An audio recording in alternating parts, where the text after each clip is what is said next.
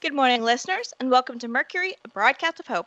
I'm Dr. Rosalind Clark here today with Max O'Brien and Agnes Drew, and today is day 1075 on the air. This morning, we'll be continuing to read a letter from Heather, a young woman who stopped by the station and asked that we bring her story on the air with us. We didn't get far into it yesterday, but to bring everyone up to speed, this woman suffers from a condition called vulvodynia.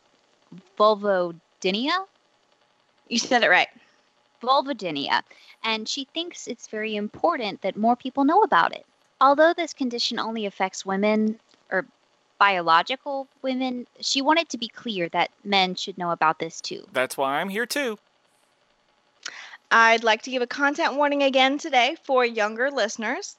This broadcast does reference intimate anatomy and intercourse. It's not overt or graphic, and personally, I think that is something that young women in particular should be aware of. But parents, please make whatever decision feels right to you. To overview, vulvodynia is a condition that causes pain for women during sex. When we stopped the letter yesterday, we had just heard Heather saying that almost immediately after she became sexually active, she began having pain during intercourse. She thought it was normal, and that it was just because she had small hips, but then it started getting worse and worse, and she just kept normalizing it in her head. She thought it was something that happened to some or most women, and she just had to deal with it. Heather eventually found out that her pain wasn't normal, and she started trying to figure out what was going on. After seeing tons of doctors who told her that nothing was going on or that she'd never know why it hurt, she finally got diagnosed with vulvodynia. It's a hyperactive nerve condition like fibromyalgia, which I'd like to point out was not taken seriously by the medical community for a really long time. Here's the rest of her story. Getting diagnosed is half the battle, and I was so relieved I cried. It might seem strange to cry with relief upon being diagnosed with a hyperactive nerve chronic pain disorder, but for the first time, I didn't feel crazy for being in pain. People have asked what the pain feels like, and it can manifest differently for different people. But for me, it's as if a poker has been taken out of the fire and stabbed straight into me. There is a secondary condition that I have that's quite common, which is secondary muscle spasms. My body is conditioned to expect pain in my vulva and vagina whenever there's touch or even the thought of sex, and it spasms unconsciously to avoid injury. This leads to sex being even more painful as my pelvic floor completely seizes up. Treating vulvodynia is a complicated and difficult road. I blame the complete lack of prioritization of women's reproductive health, aside from childbirth, cancer, and STDs. Before the fall, I was seeing a dermatologist, a pelvic floor physical therapist, and a cognitive behavioral therapist with a background as a sex therapist.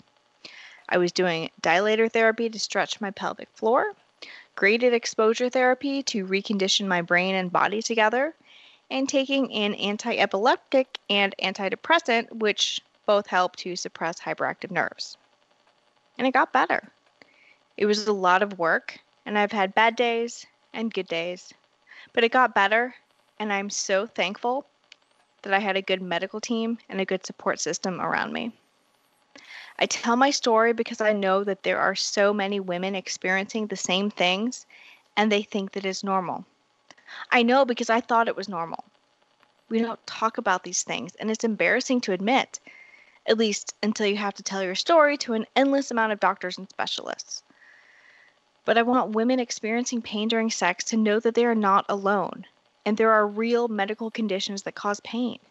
It's not in your head, it's not just how you were built, and it's not something you have to push through. I went through my own physical, mental, and emotional journey to get to the place I'm at today, and it is not easy. There is so much societal worth tied up in a woman's ability to have normal sex. And it is torture on one's self-esteem and self-worth to not be able to do that. I've come to understand that as long as you and your partner both feel safe and happy when you're intimate, that's enough. You're enough. I know we're living in a zombie apocalypse, and medical care is not exactly easy anymore.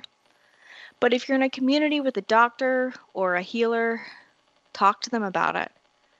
There are more accessible natural remedies that can help a lot too, like coconut oil and yoga. Don't give up. And please don't live your life in silent pain. The average amount of doctors most women go to or went to before the fall, before receiving a diagnosis for vulvodynia, is 10. But you know your body best, and you know if you're in pain. You know if something isn't right. So stay strong.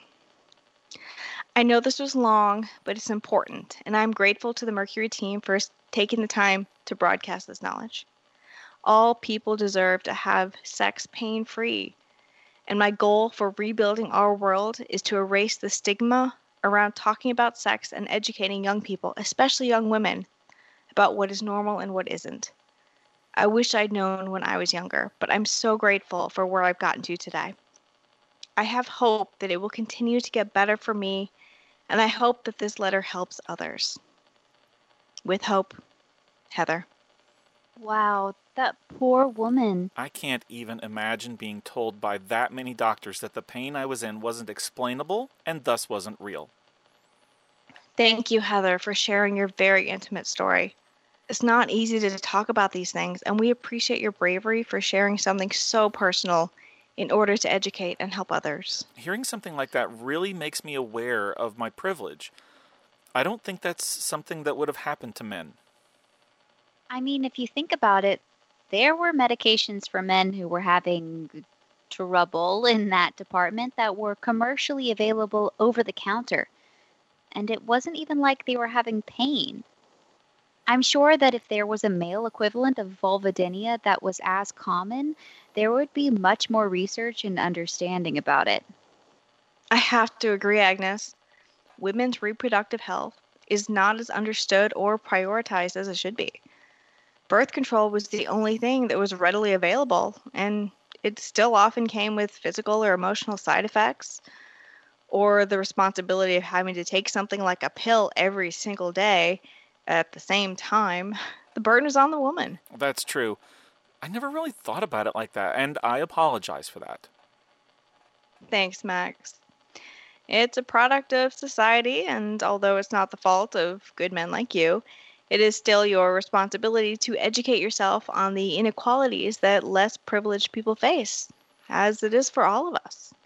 And thank you again, Heather, for sharing your story. If any of our listeners have experienced something like what she's described, please know that you're not alone, and there are things that can help you. Nobody deserves to live in pain. For Agnes Drew and Max O'Brien, this has been Dr. Rosalind Clark.